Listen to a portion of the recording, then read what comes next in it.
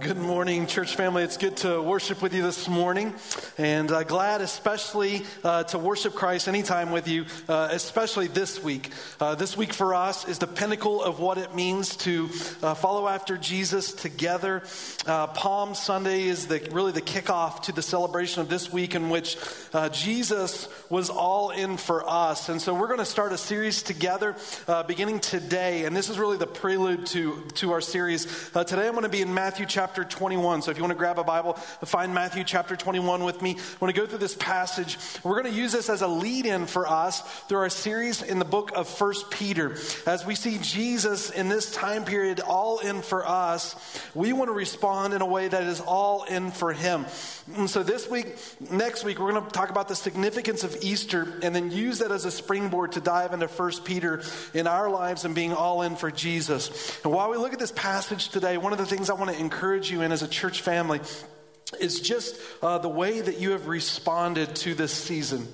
I know that, there's churches all across the country that are doing things right now in response to the coronavirus and the way lives are being impacted. And I'll just say I'm partial to ours, okay?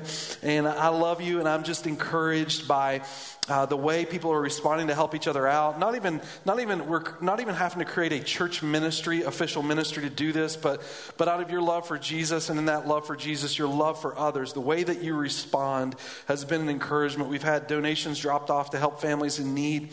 We've asked for non-perishable food items, over-the-counter medications, wipes, formula, things that we can help out with families during this time. And even we started a Corona Relief Fund and seeing the response to that.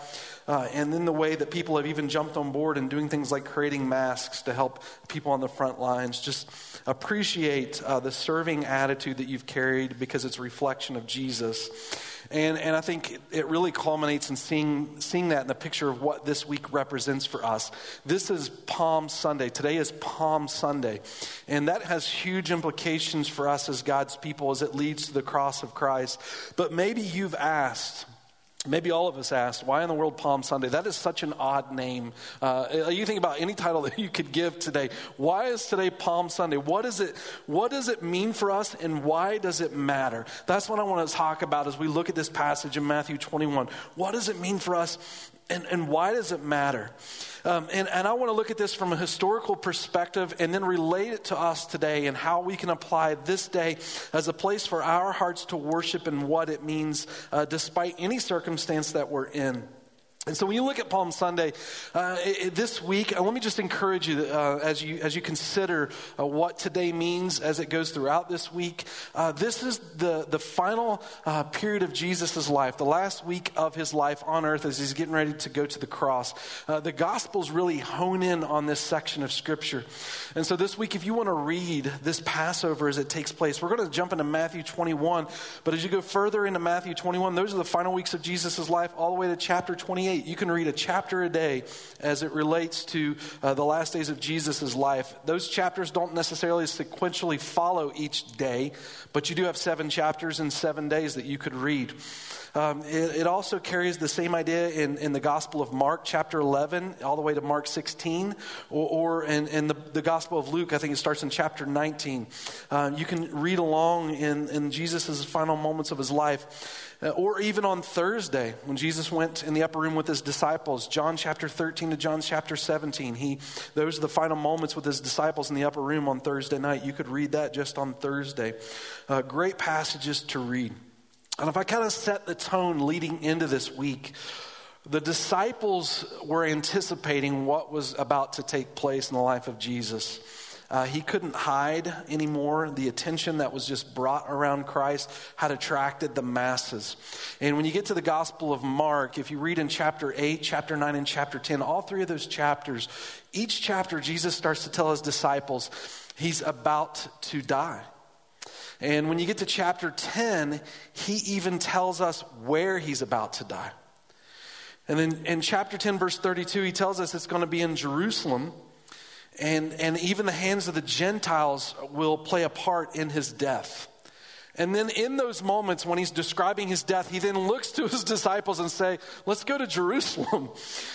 And in verse 32 of chapter 10, you see their response. So this sort of sets the tone of how the disciples were perceiving these moments. And in verse 32 it says, they were now on the way up to Jerusalem, and Jesus was walking ahead of them. The disciples were filled with awe, and the people following behind were overwhelmed with fear. You can imagine a guy that's pronouncing his death, saying it's going to happen in Jerusalem, now on his way to Jerusalem, and he's leading the pack, and everyone else kind of following behind him thinking, why are we doing this? He knows he's going to die there, and yet he's walking into Jerusalem. I mean, what is the importance of Palm Sunday in this whole picture? This moment leads to Palm Sunday. Why does it matter? What does it mean for us? I want to share with us the significance of this day really just through three images, because without really saying a whole lot, these images create an illustration of beauty and significance to this day for us and why we see it so important as in worship. And those symbols for us in this story, Matthew 21, are a donkey, a song, and a palm branch. A donkey, a song, and a palm branch. What do they mean for us? Beautiful imagery around these pictures. And Matthew 21 starts off in verse 1, wanting us to see the significance of what these pictures represent, beginning with the donkey. So let's look at the significance of the donkey for a moment.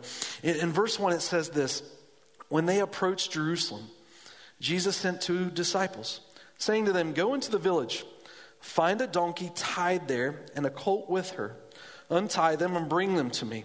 So this donkey has just delivered this baby, and the mother's going to want to be next to her child. And so they bring both of them together. In verse 3, if anyone says anything to you, you shall say, the Lord has need of them. And immediately he will send them. And this took place to fulfill what was spoken through the prophet. Verse 5, saying to the daughter of Zion, behold, your king is coming to you, gentle and mounted on a donkey, even a colt, the foal of a beast of burden. The disciples went and did just as Jesus had instructed them. Verse 7, and brought the donkey and the colt and laid their coats on them, and he sat on the coats. In these moments, what the people of Israel have been longing for is the fulfillment of a promise of a Messiah. A rescuer. That's what he was. A rescuer. They were a people that were God's chosen, and they knew that a Savior was to come, and they were longing for the day. In fact, if you were to read the last two books of the Old Testament, you'll find that the book of Zechariah and Malachi are heavy in its emphasis of the Messiah. And the very last chapter of the last book, Malachi, talks about the coming of Elijah. And even today, the Jews will practice the Passover. And there's a portion of that celebration, that dinner, in which they look for an Elijah. And when you get to the New Testament, the Bible tells us that Elijah figure was John the Baptist. And Malachi says, and Elijah is going to come, he's going to proclaim this Messiah. And so they're looking for this Elijah figure in the proclamation of this Messiah. So these last 2 books of the Bible are heavily emphasizing this idea of a redeemer, a rescuer, a Messiah who is to come. And so Israel's longing for this moment. And in Matthew 21, the author is saying to us, look, Jesus is riding on a donkey. In verse 4, why is this important? Because this is a fulfillment. And where is the fulfillment? Out of one of the last books of the Old Testament that's looking forward to this Messiah. And what does this Messiah do in order to fulfill the promise that was declared to him from the prophet? He rides on a donkey. Zechariah 9:9 tells them when their Messiah comes, it will be on the back of a donkey.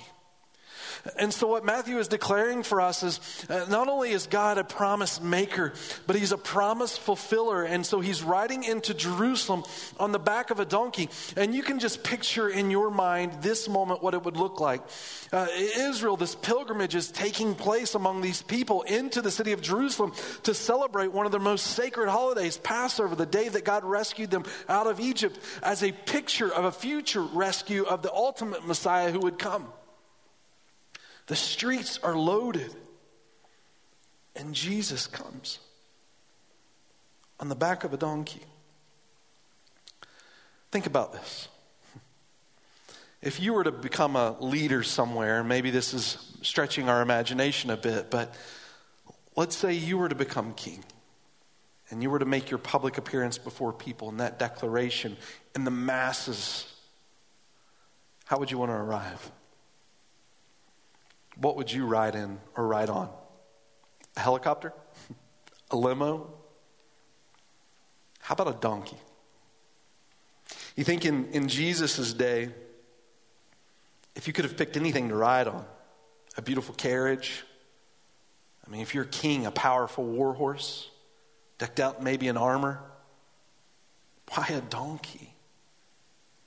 Out of all the things Jesus could have picked for his grand entrance in Jerusalem on his final week, of which he just declared to his disciples he's going to die, he picks a donkey. Why a donkey? He's a king and he's coming to take his position. When a king would go to battle, they wouldn't do it on a donkey. They would do it on a horse. But a donkey has a different purpose. A donkey is considered a serving animal. It's a humble animal. It's an animal that's used not in times of war like a horse, but an animal that represents peace. Because you rode on a donkey during times of peace. Times when you would plow land and harvest, you would ride the horse for war. And Jesus comes in on a donkey. In 1 Kings chapter 1, when Solomon was inaugurated as king, David had Solomon ride on the back of a donkey, as if to declare to the people, here's a king of peace, a servant of the people. And what Jesus, without saying anything to us, is declaring is not only does he fulfill promises, but he also comes as a king who is serving to offer peace in our relationship to God. Why does this donkey matter? Well, for us today, it is an incredible demonstration to the character of our Lord. Without ever saying anything, it communicates the kind of person he is. He could have picked the most elaborate way of travel, but he chose a humble donkey as a promise keeper, a promise fulfiller, but also as a humble king that has come to serve and make himself available both to the people in Israel during this time and to you today. And you think about the beauty of what that represents for us. What kind of environment does it take for your children to thrive in? Because the Bible describes for us God as a father who cares for us as his children. When you think about your home, what kind of home do you want to have for your kids to welcome them in so that they can be strong? So that they can grow and mature? Safe, right? Peaceful, protective, caring, loving, gracious, serving. That's who Jesus is. He is that place that welcomes us through this posture. And not only that, it becomes a model for God's people, a model that I've even encouraged you as we started together that we've displayed during this coronavirus.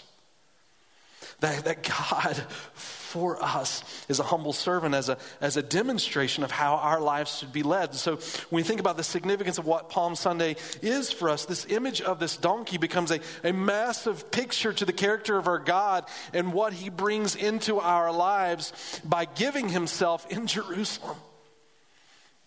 And not only does the Bible share the significance of this donkey, but it goes on in verse 8 of Matthew 21. It says, in talking about this song, most of the crowd spread their coats on the road as Jesus came, and others were cutting branches from the trees and spreading them on the road. And the crowds going ahead of him, and those who followed were shouting, Hosanna to the Son of David. Blessed is he who comes in the name of the Lord.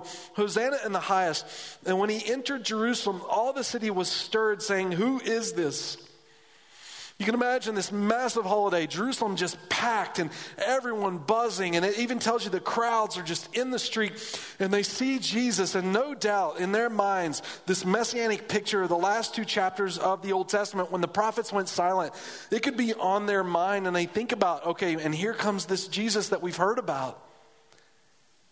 And he's riding on a donkey, just like Zechariah 9 says.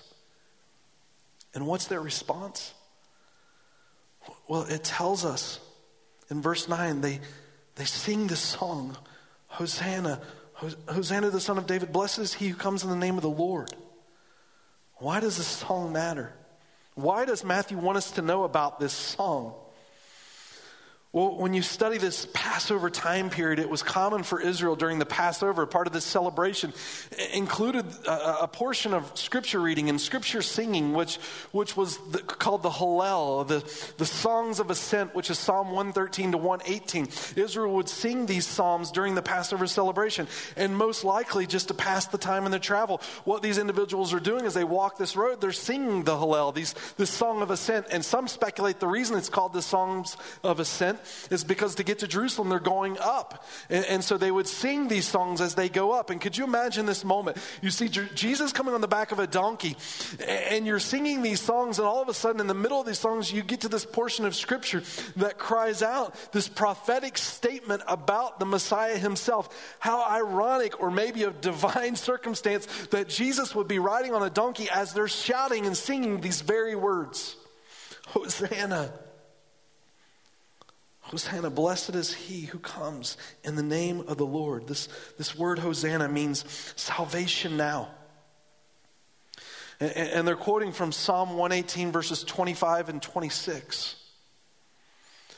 Could you imagine being Israel in this moment?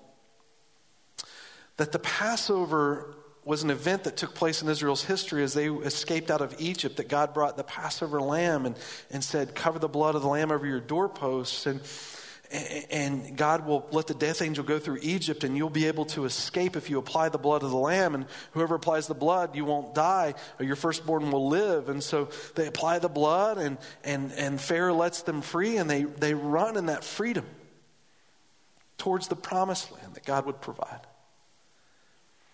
And this physical Passover in Egypt became a model throughout the rest of Scripture of what God would ultimately do through the true Messiah.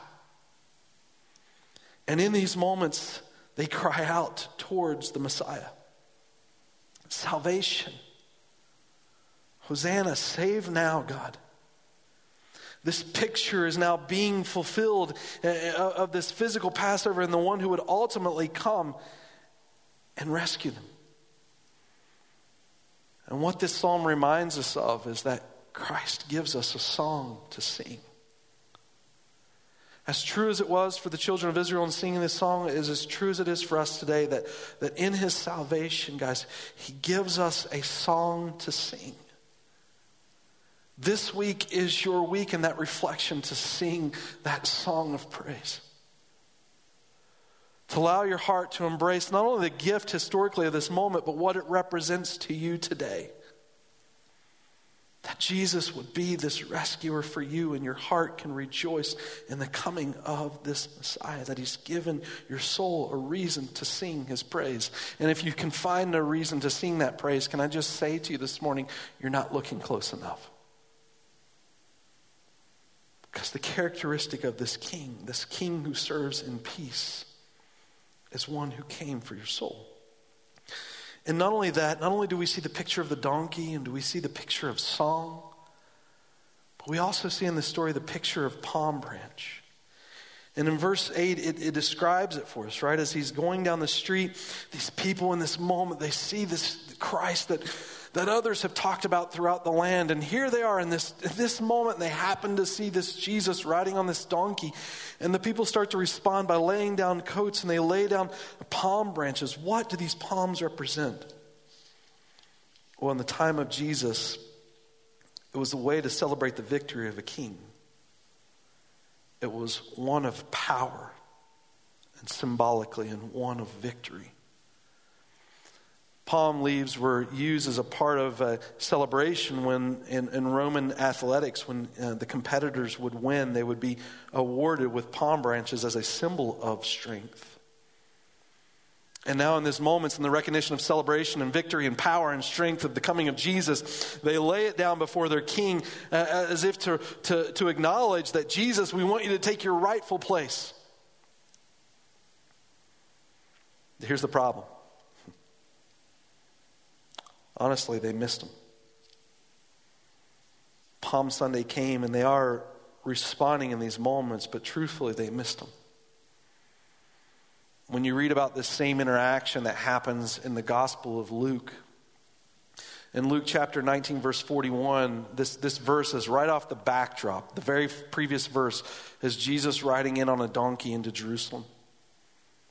And they're waving these palm branches before Christ and crying out, "Hosanna, blessed is he who comes in the name of the Lord." But in verse 41, it gives us Jesus' reaction to this moment. You can picture in your mind, it tells you the crowds. In Matthew 21, the crowds are everywhere. And how does Jesus respond? It says this in verse 41. As he approached Jerusalem and saw the city, Jesus wept over it and said, "If you, even you, had only known on this day what would bring you peace, but now it's hidden from your eyes." Jesus even acknowledging in this moment right on the back of a donkey that he is a king that's come for peace. And yet he weeps and recognizing that while the people outwardly display this affection towards him, inwardly their hearts do not belong to him. And Jesus weeps. You know what's incredible in this story, if you read in Matthew 21 and you go throughout this week, if you read a chapter a week, what you're going to find is that Jesus goes on some of the boldest responses that he gives in all of the scriptures to his identity. He goes into the temple right after this. He cleanses the temple, or he drives people out of the temple.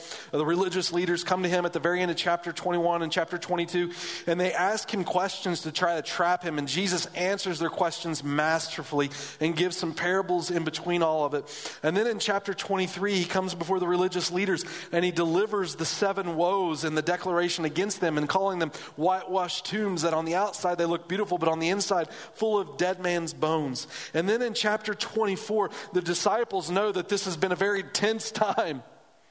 And they look to Jesus on the end of chapter 24 as he's walking out of Jerusalem. And they just say, "But Jesus, doesn't the temple look good?" And in chapter 24 and 25, this is where Jesus says to him, "It doesn't matter, it's all going to be destroyed. The days of the temple are done." And by the time you get to chapter 27, the same crowd that cried out, "Hosanna, blessed is he who comes in the name of the Lord," verse 22 of chapter 27, they become the same people that chant, "Crucify. Crucify." Pilate even asks in verse 11 of chapter 27, "Are you a king?" And Jesus even has to teach them in those moments, "I am a king, but my kingdom is not of this world. If it were so, I would have told my servants to fight." The irony of the people as they lift up their voices and singing Psalm 118 to Jesus, and they lower their palm branches. The irony of this story is the very same Psalm, chapter 118, that says, "Hosanna, blessed is he who comes in the name of the Lord." Just a few verses before that, verse 22, it tells us that he is the cornerstone, the stone which the builders rejected. The same psalm that gives the declaration of the identity of Jesus acknowledges that people will reject him and not recognize him for who he is. And so when you look at the palm branches that are used in these moments to declare the goodness of who Christ is, the unfortunate part of this story is that even though people are outwardly praising the name of God, they missed him. How did they miss him? I think the answer is simple in their lives. Their expectation of who Jesus would be for them wasn't who he really was. See, what they wanted was one who would come physically to preserve the things that they owned in this world. But Jesus knows this world is passing away, and what he came as a rescue for us and to spiritually make us new in him. And so they placed an expectation on Jesus that wasn't what Jesus came to achieve for us. He came to set us free by paying for our sins on the cross. And when Jesus went to the cross, they rejected him and chanted, "Crucify." And I think we can fall into the same mistake of Jesus today, that we set this idea of Jesus or this idea of God, but it isn't who God is. Like we say it like this as a church family. If the picture of your God agrees with everything that you say about him, it's probably not God. Most likely it's an idol that you've set up of God. Because the truth is, sometimes following God isn't easy. In some areas of our lives, it requires us to die to the flesh. I should say all areas. It requires us to die to the flesh, to live for Him. To let go of things that we might hold on to in order to hold on to what is greater, which is Jesus. And the people in Jesus' day didn't want to do that. They preferred to hold on to their own kingdoms and the glory in which they had established for themselves than to embrace this King. Our expectations of Jesus can cause us to miss the significance of Jesus. That's why it's so important for us when we pick up the scriptures to read it like a child and just say, Jesus, teach me who you are.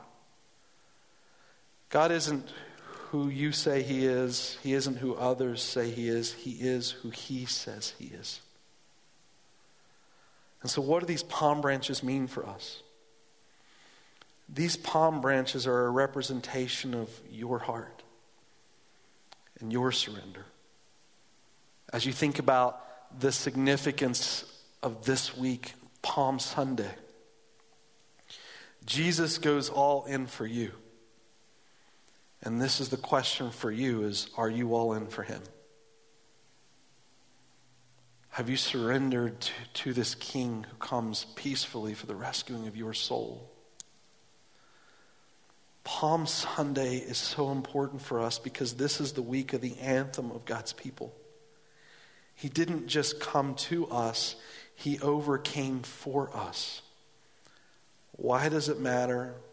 What does it mean? You have a peace-loving, caring King who came for your rescue. That's why it matters.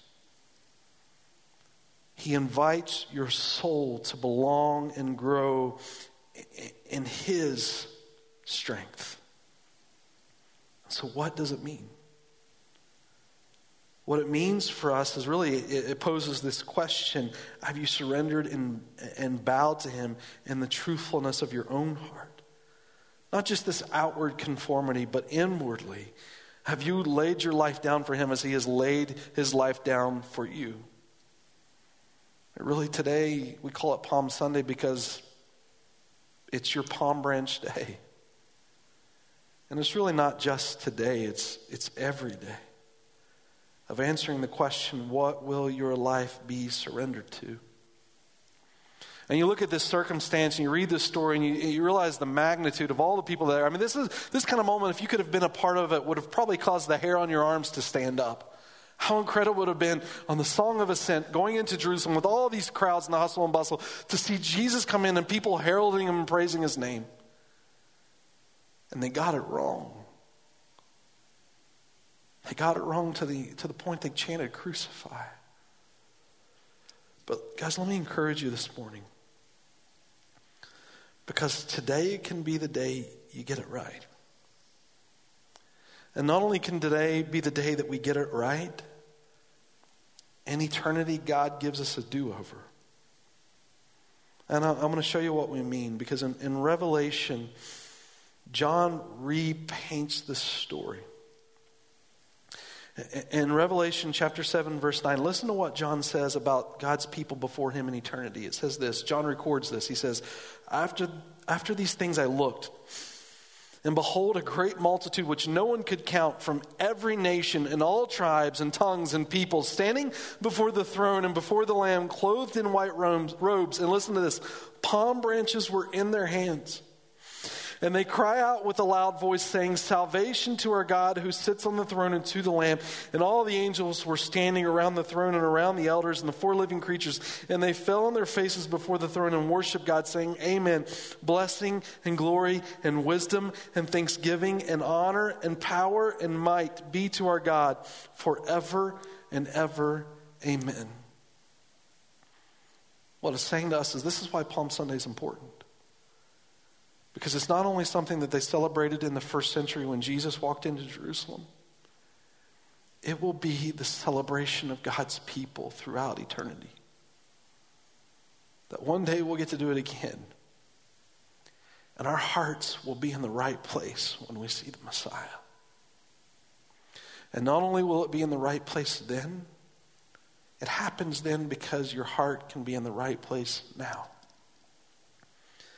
Our hearts need something unchangeable, something reliable, something that welcomes us in and nurtures us from the inside out and gives us reason to celebrate in a song of rejoicing. And what it's saying to us in this story is that song is Jesus. And your opportunity to do that is now. And that praise continues forever. Why does it matter? What does it mean? For God's people, it means everything. It matters for us because this is the salvation song of our heart. This message has been brought to you by Alpine Bible Church in Lehi, Utah. If you'd like more information, please visit us online at alpinebible.com.